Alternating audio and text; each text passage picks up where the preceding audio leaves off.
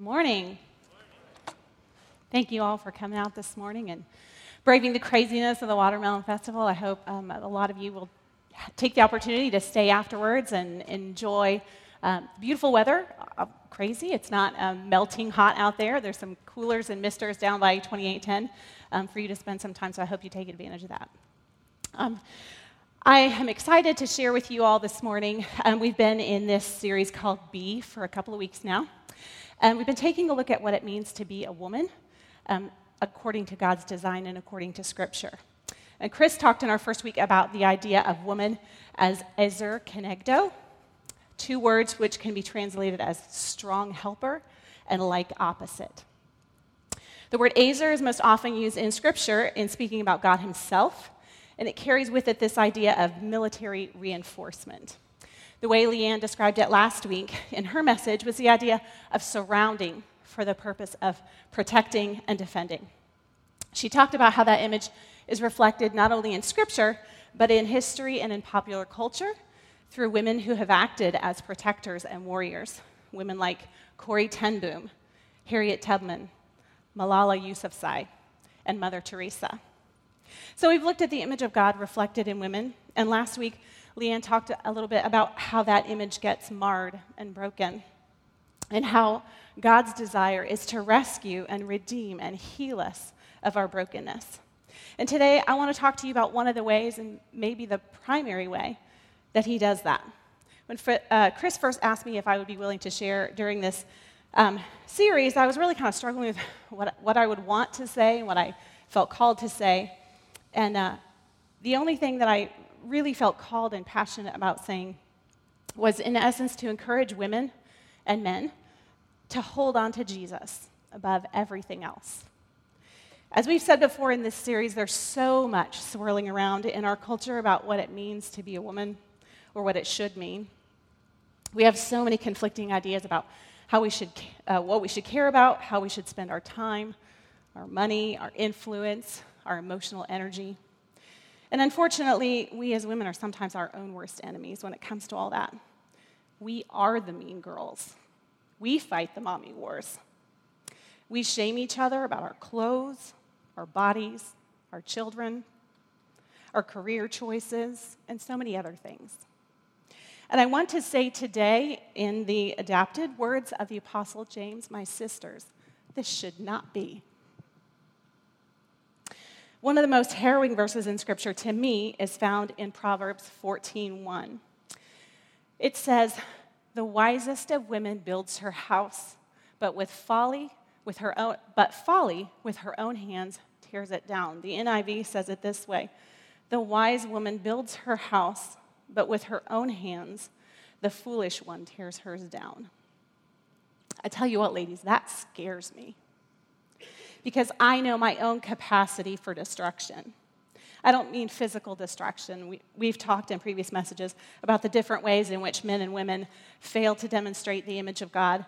And for the most part, we as women don't engage in a whole lot of physical destruction, but we sure can tear things down with our words, with our silences, with our facial expressions, with our withholding of our divinely appointed role to protect and provide. I'm sure you're like me in that I don't want to be responsible for the destruction of my own life or the lives of those that I love or any lives at all. I want to be a life giver, not a life taker. So what are we to do? Well, first, we need to seek healing and wholeness in the only place it can truly be found. Leanne talked last week about being open and honest with the Lord, letting him have your heart and inviting him to heal the broken places. For some of us, that looks like seeking out regular, consistent, professional guidance from a counselor or a therapist. I'm a huge advocate for counseling. I think everyone should go talk to somebody at some point, just for regular mental and emotional maintenance. But some of us in this room may have significant struggles and deep hurt that will require the guidance of compassionate, wise, and godly professionals to process through. And if that's you, I want to encourage you to reach out for help. If you don't know where to begin or who to contact, you can send an email or talk to one of us on staff here, and we'll help get you connected to the resources that you need. But beyond that, I want to talk today about how we can be counselors and helpers to each other. And this isn't just for women, this is for human beings. While many of us will want and need to seek out professional help at one time or another, each of us needs the support, encouragement, and accountability of the people in our own everyday lives in order to live out our God-given identities. There's a group here in town, and we've talked about them a lot over the years at Area 10, but in case you're new here or you haven't heard, the Barnabas Center in the West End is an incredible resource for helping us to deal with our own hurt and brokenness and to learn to love and serve each other in true spiritual friendship through that process. In addition to regular counseling services, they offer a program focused on spiritual friendship called Equip to Encourage. It runs in 8-week sessions once a week, and they have a new session starting in September. Scores of folks from Area 10 have participated in these Barnabas trainings, and I can't say enough good things about the folks over at Barnabas. If you have further questions, you can find a link to the Barnabas Center on our website under the Resources tab, and we'll also post some information about those trainings on our social media. I just wanted to put that plug in there before we get into the rest of our talk today, and I encourage you to check it out. So, what is spiritual friendship? And how does it help us to live into the image of God within us? Well, to help me talk about that today, I have invited one of my dear friends. Her name's Rebecca, and she's going to join me in just a few minutes to talk about this idea of spiritual friendship. But before I bring her out, I want to share a story. It's a story from Scripture, and it's a story that's true.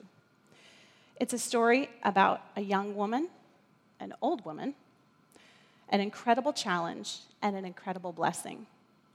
This is the story of Mary, the mother of Jesus, and of her friend and relative, Elizabeth. It's found in the first chapter of the book of Luke in the Bible, beginning in verse 5. We're going to cover a big chunk here, so just hang with me. In the days of Herod, king of Judea, there was a priest named Zechariah of the division of Abijah. And he had a wife from the daughters of Aaron, and her name was Elizabeth. And they were both righteous before God, walking blamelessly in all the commandments and statutes of the Lord. But they had no children, because Elizabeth was barren, and both were advanced in years. Now, while he was serving as priest before God when his division was on duty, according to the custom of the priesthood, he was chosen by lot to enter the temple of the Lord and burn incense. And the whole multitude of the people were praying outside at the hour of incense. And there appeared to him an angel of the Lord standing on the right side of the altar of incense. And Zechariah was troubled when he saw him, and fear fell upon him. But the angel said, "Do not be afraid, Zechariah, for your prayer has been heard, and your wife Elizabeth will bear you a son. And you shall call his name John. And you will have joy and gladness, and many will rejoice at his birth. For he will be great before the Lord, and he must not drink wine or strong drink, and he will be filled with the Holy Spirit, even from his mother's womb. And he will turn many of the children of Israel to the Lord their God, and he will go before him in the spirit and power of Elijah, to turn the hearts of the fathers to the children, and the disobedient to the wisdom of the just, to make ready for the Lord a people prepared." And Zechariah said to the angel, "How shall I know this? For I am an old man, and my wife is advanced in years." And the angel answered him, "I am Gabriel. I stand in the presence of God, and I was sent to speak to you and to bring you this good news.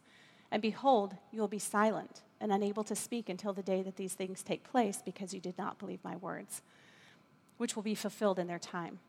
And the people were waiting for Zechariah, and they were wondering at his delay in the temple. And when he came out, he was unable to speak to them. And they realized that he had seen a vision in the temple, and he kept making signs to them and remained mute. And when the time of his service was ended, he went to his home. After these days, his wife Elizabeth conceived, and for 5 months she kept herself hidden, saying, "Thus the Lord has done for me in the days when he looked upon me, to take away my reproach among people." Okay, so here we have an account of an elderly couple, a priest and his wife, Zechariah and Elizabeth, and the son they were about to have named John. Now, there's so much in this passage, prophecy and tradition and cultural context, that we just don't have time to get into today, but suffice to say that this is a miraculous event. It is a prophetic event, and it sets the stage for the birth of the Messiah, Jesus, to Mary and Joseph. John, the baby to be born to Zechariah and Elizabeth, was going to prepare the way for Jesus, to preach and teach and bring back the people of Israel to their God. That was his destiny. And it was why he was going to be a Nazirite, which involved a vow of dedication to the Lord and was reason for the whole wine and strong drink restriction, among other things. But the point was that he was a messenger of the Lord and a miracle baby. Moving on to verse 26, we get to the part of the story that I want to focus on today, the story of Mary, the mother of Jesus.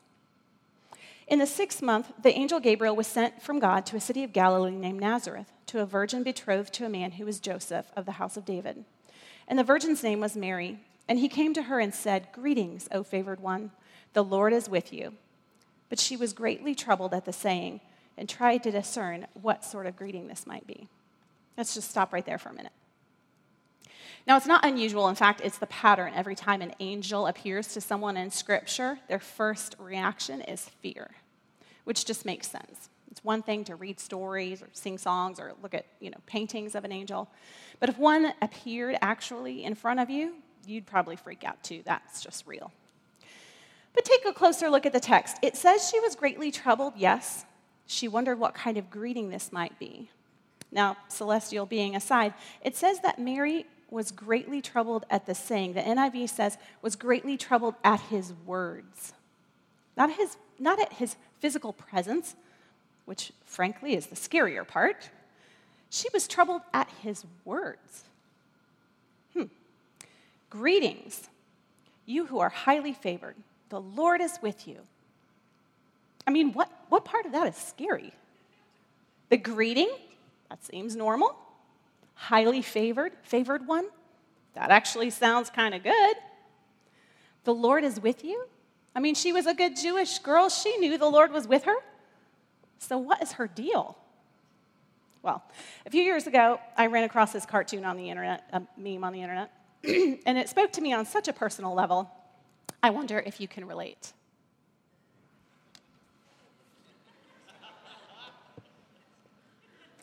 I wonder if this is what's going on with Mary. I mean, the angel's words, they're actually pretty good. But Mary is not having it. Moving on, verse 7. And the angel said to her, "Do not be afraid, Mary, for you have found favor with God.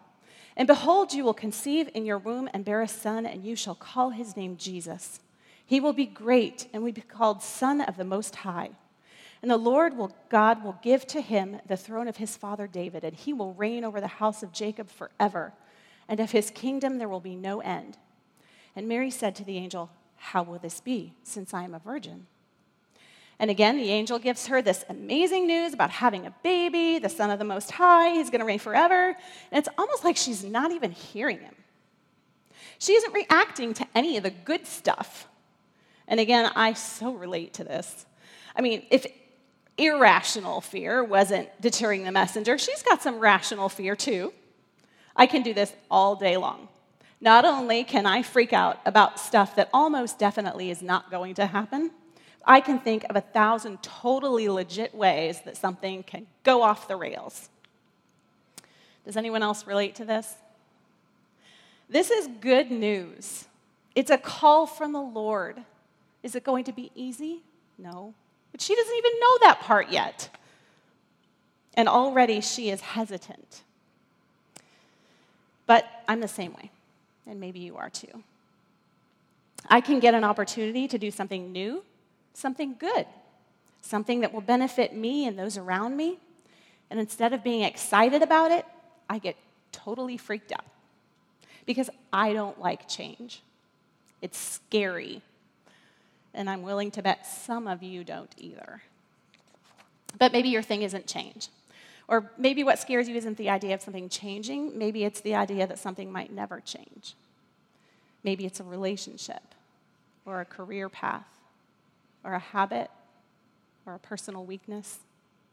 We all have our things that keep us stuck. So how do we get unstuck? How do we move past those things that might hold us back and keep us from living into the identity that we've been given in Christ? How can we live out the image of God that he has placed within us? I think one of the ways we do that is through spiritual friendship. More on that in a minute, but first back to Mary. So the angel explains how this is going to happen, and Mary replies, And the angel said to her, "The Holy Spirit will come upon you, and the power of the Most High will overshadow you. Therefore, the child to be born will be called Holy, the Son of God. And behold, your relative Elizabeth, in her old age, has also conceived a son. And this is the 6th month with her who was called barren. For nothing will be impossible with God." And Mary said, "Behold, I am the servant of the Lord. Let it be to me according to your word." And the angel departed from her. Now, a lot of times this part of the story gets told with the idea that Mary is just so holy and so devout and such a doll that she says it like some kind of saintly, saint. "May it be to me as you have said," some versions say. And maybe that is exactly what she did. But that's not how I read it. If I'm reading the text through from her initial reaction to now, it doesn't seem like maybe that's enough time for her to have mentally and emotionally recovered from the shock of the whole episode. I don't know that she's actually "You really turned me around on this one." What it sounds more like to me is that maybe she's kind of resigned. To me, it sounds more like, "Well, all right, you say so."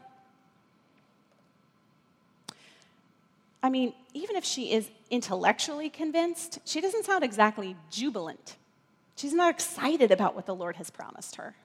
And this is the part where Elizabeth comes in. And for this part, I'm going to have one of my Elizabeths, my friend Rebecca, join me. Will y'all welcome Rebecca? I'm going to pull this over. So Rebecca and I were talking a couple of weeks ago, and I asked her to come share a little bit about this with me, because she has played the role of Elizabeth in my life. And I'm going to let her read the next part of the narrative for us to get started. All right. In those days, Mary arose and went with haste into the hill country to a town of Judah. And she entered to the house of Zechariah and greeted Elizabeth. And when Elizabeth heard the greeting of Mary, the baby leaped in her womb. And Elizabeth was filled with the Holy Spirit. And she exclaimed with a loud cry, "Blessed are you among women, and blessed is the fruit of your womb. And why is it granted to me that the mother of my Lord should come to me? For behold, when the sound of your greeting came to my ears, the baby in my womb leaped for joy. And blessed is she who believed that there would be a fulfillment of what was spoken to her from the Lord." And Mary said, "My soul magnifies the Lord, and my spirit rejoices in God my Savior, for he has looked on the humble estate of his servant. For behold, from now on all generations will call me blessed. For he who is mighty has done great things for me, and holy is his name. And his mercy is for those who fear him from generation to generation. He has shown strength with his arm. He has scattered the proud in the thoughts of their hearts. He has brought down the mighty from their thrones and exalted those of humble estate. He has filled the hungry with good things, and the rich he has sent away empty. He has helped his servant Israel in remembrance of his mercy, as he spoke to our fathers, to Abraham, and to his offspring forever." And Mary remained with her about 3 months and then returned to her home. Okay, so something has changed. Mary's no longer terrified or reticent. What happened? Well, first of all, Elizabeth had a miracle baby, so she understood the overwhelming, complicated feelings that Mary had. And she blessed Mary, but she blessed her with a loud cry. She didn't feed her doubts or her anxiety. She gave Mary a reason to praise God. Look at Elizabeth, Mary. Nothing is impossible with God. You can trust in him. So Elizabeth spoke with the truth that Mary needed to hear. Elizabeth was a true friend because she built Mary's faith in the Lord, and she kept her mind on the truth. Mm-hmm. And that's one of the reasons, the primary reason I wanted you to come share with us today, because you've been that person in my life. Rebecca and I were in a homeschool group together for a couple of years, a couple of years ago, and there was a point in my life during that time when I felt really stuck and sort of hopeless and without vision. And Rebecca spoke very clearly to me. I remember that day like it was yesterday. We were standing on the corner of Shepherd and Floyd. Our kids were running around us in circles, and I was just kind of pouring my heart out and saying, I just feel stuck. I don't know where to go. I feel like maybe I want to do something else, but I just didn't feel like I had options. And Rebecca spoke very clearly to me and said, "You do have options, and you are not stuck." And I think that was the first time I really believed it for myself. I think sometimes we need another human being who's not in our heads and swirled around with all the doubts to give us perspective, to call us out of ourselves and into the life that the Lord's leading us into. And because of your encouragement, I did move forward from that place, and I made some changes and choices, and I'm seeing the Lord do a totally new thing that I never thought that he would do in my life. Well, I think I would never have said those things to Abby if I didn't believe them. So that strikes me that the words that we say to encourage each other are words of faith. And I don't mean that superficial kind of faith. You're good enough, you're smart enough, and people like you, Abby, so you can do anything. No, really our faith has to be grounded in something more substantial than that. I listened to the last 2 weeks. I listened to Pastor Chris and Leanne's talks, and I want to encourage you guys that you are hearing really amazing gospel truths every week that you come and you're listening to the preaching here. But do you believe what God's word is saying? If you believe these amazing biblical truths about redemption and about healing and the hope that we have in Jesus, then it is not hard to encourage one another with the good news. But if you don't believe, or if your faith is flagging at this moment, that is exactly when you need friends to encourage you and to come around you. That's when you cry out to God, "I believe, but help my unbelief." I can't make it without that encouragement, without hooking my faith into the good news of the gospel. You can't make it on your own. Abby can't make it. We need each other in order to endure in our faith. We need each other more than we realize. Dietrich Bonhoeffer, in one of his many great works on spiritual friendship, talked about how we build each other up when our faith is uncertain. And he said, "Christ in the word of my brother is sometimes stronger than my experience with Christ at that moment." We need those words of faith. Mm-hmm. Thank you.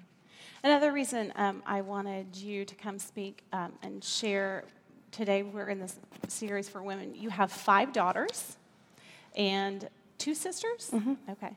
And I have 3 brothers and 3 sons. So I figured there's probably something about female relationships that you could shed some light on and some perspective that perhaps I don't have. So what would you have to say about that? So I'm going to skip the required statement that all women are very different from each other. My poor husband gets to live with 6 very different women from each other. But recently, my husband Chris has been reading with our college-bound daughter an ancient guide on friendship from the Roman philosopher Cicero. It's an easy read, and I do recommend this. It's a good book.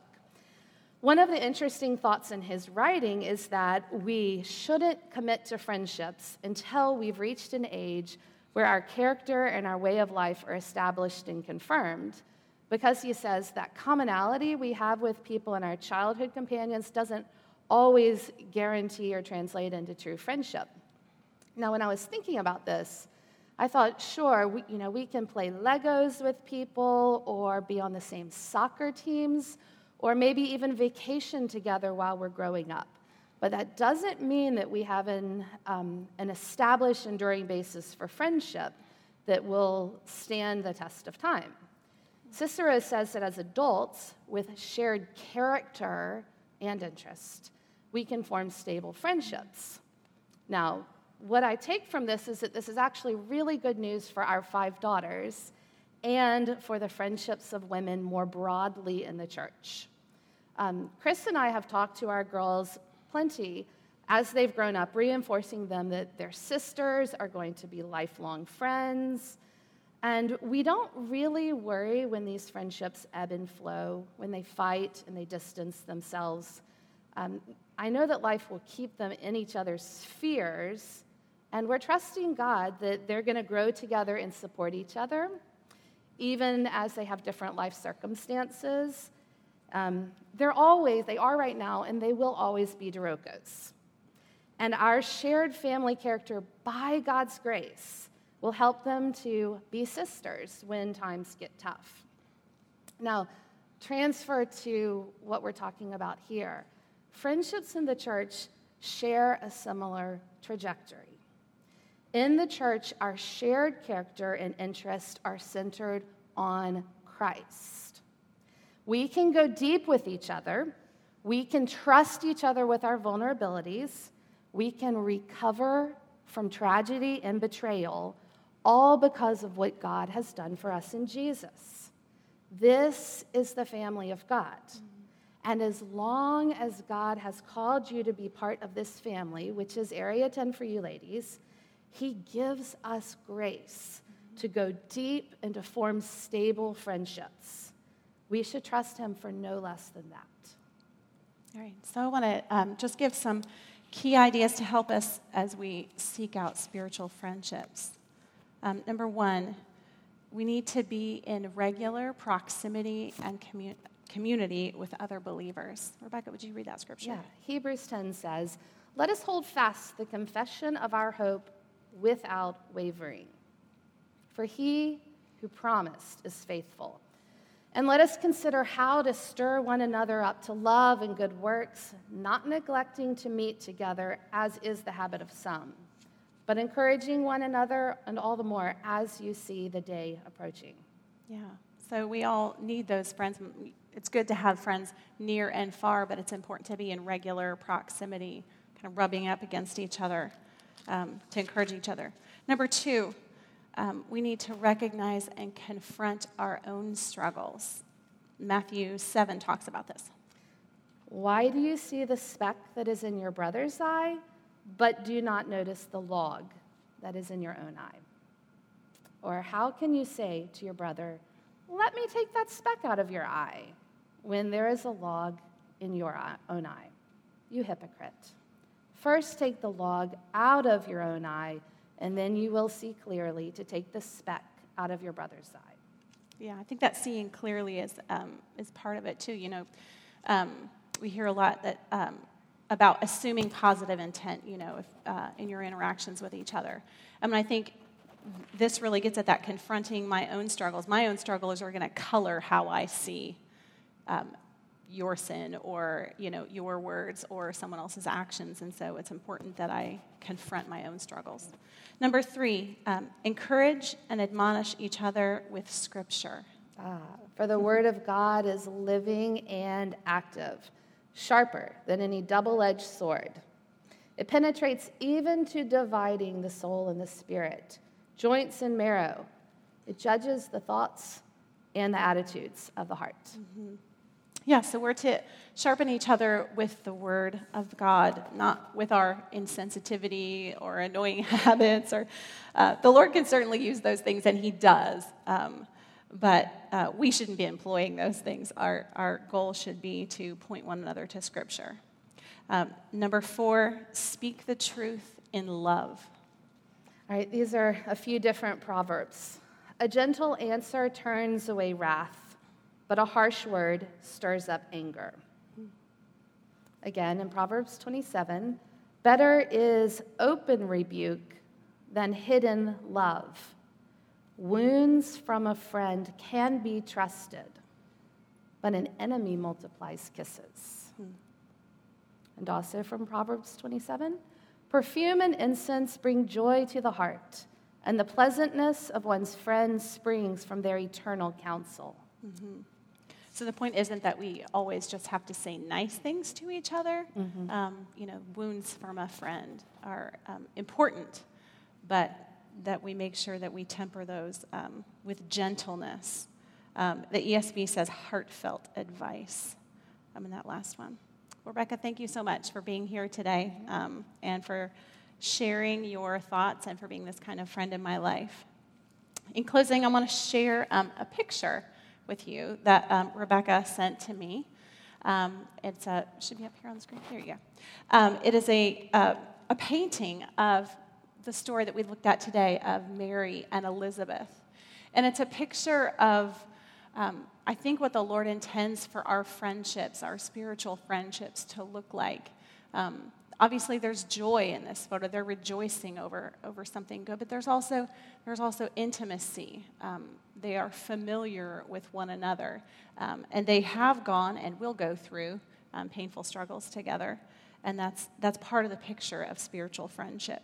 And this kind of friendship is what I pray for each of you, what I ask the Lord to bring about in your lives and in our lives as a community of faith. Rebecca, would you pray for us as we close today? I will. Lord, I thank you for giving me a special friend like Abby and for giving me encouragement when I feel like my faith is flagging through her and through other friends. God, I would like to pray a special blessing for particularly the women here at Area 10. Lord, would you give them the grace that they need to go deep with each other, to forgive each other for harsh words and betrayal, to sustain long, character-based, biblically based, Jesus-based friendships that will last the long haul as long as you call them to be part of this family, and for some of them beyond that, even when they move other places for whatever reason. Lord, would you do that for the sake of your name and for your glory, so that the glory of Jesus will shine more brightly and you'll be magnified, and those who are outside the framework of your love, not of your love, but of the church right now, would look at us and would say, what a miracle that is, that there are real deep friendships that have been wrought in their hearts. God, you can do that. We also know it's not a given, and it doesn't happen because of our hard work, but it really requires your love and your grace to make that happen. Please bless the leadership here. Help them to continue laying their life down in service to each other. And please continue to bless this congregation so that your name would be magnified in the city, in Area 10 and beyond in this city, and that we could all together rejoice and be so glad that you've called each of us to be part of the work of Jesus in this city. In Christ's name I pray. Amen. Amen. Thank you.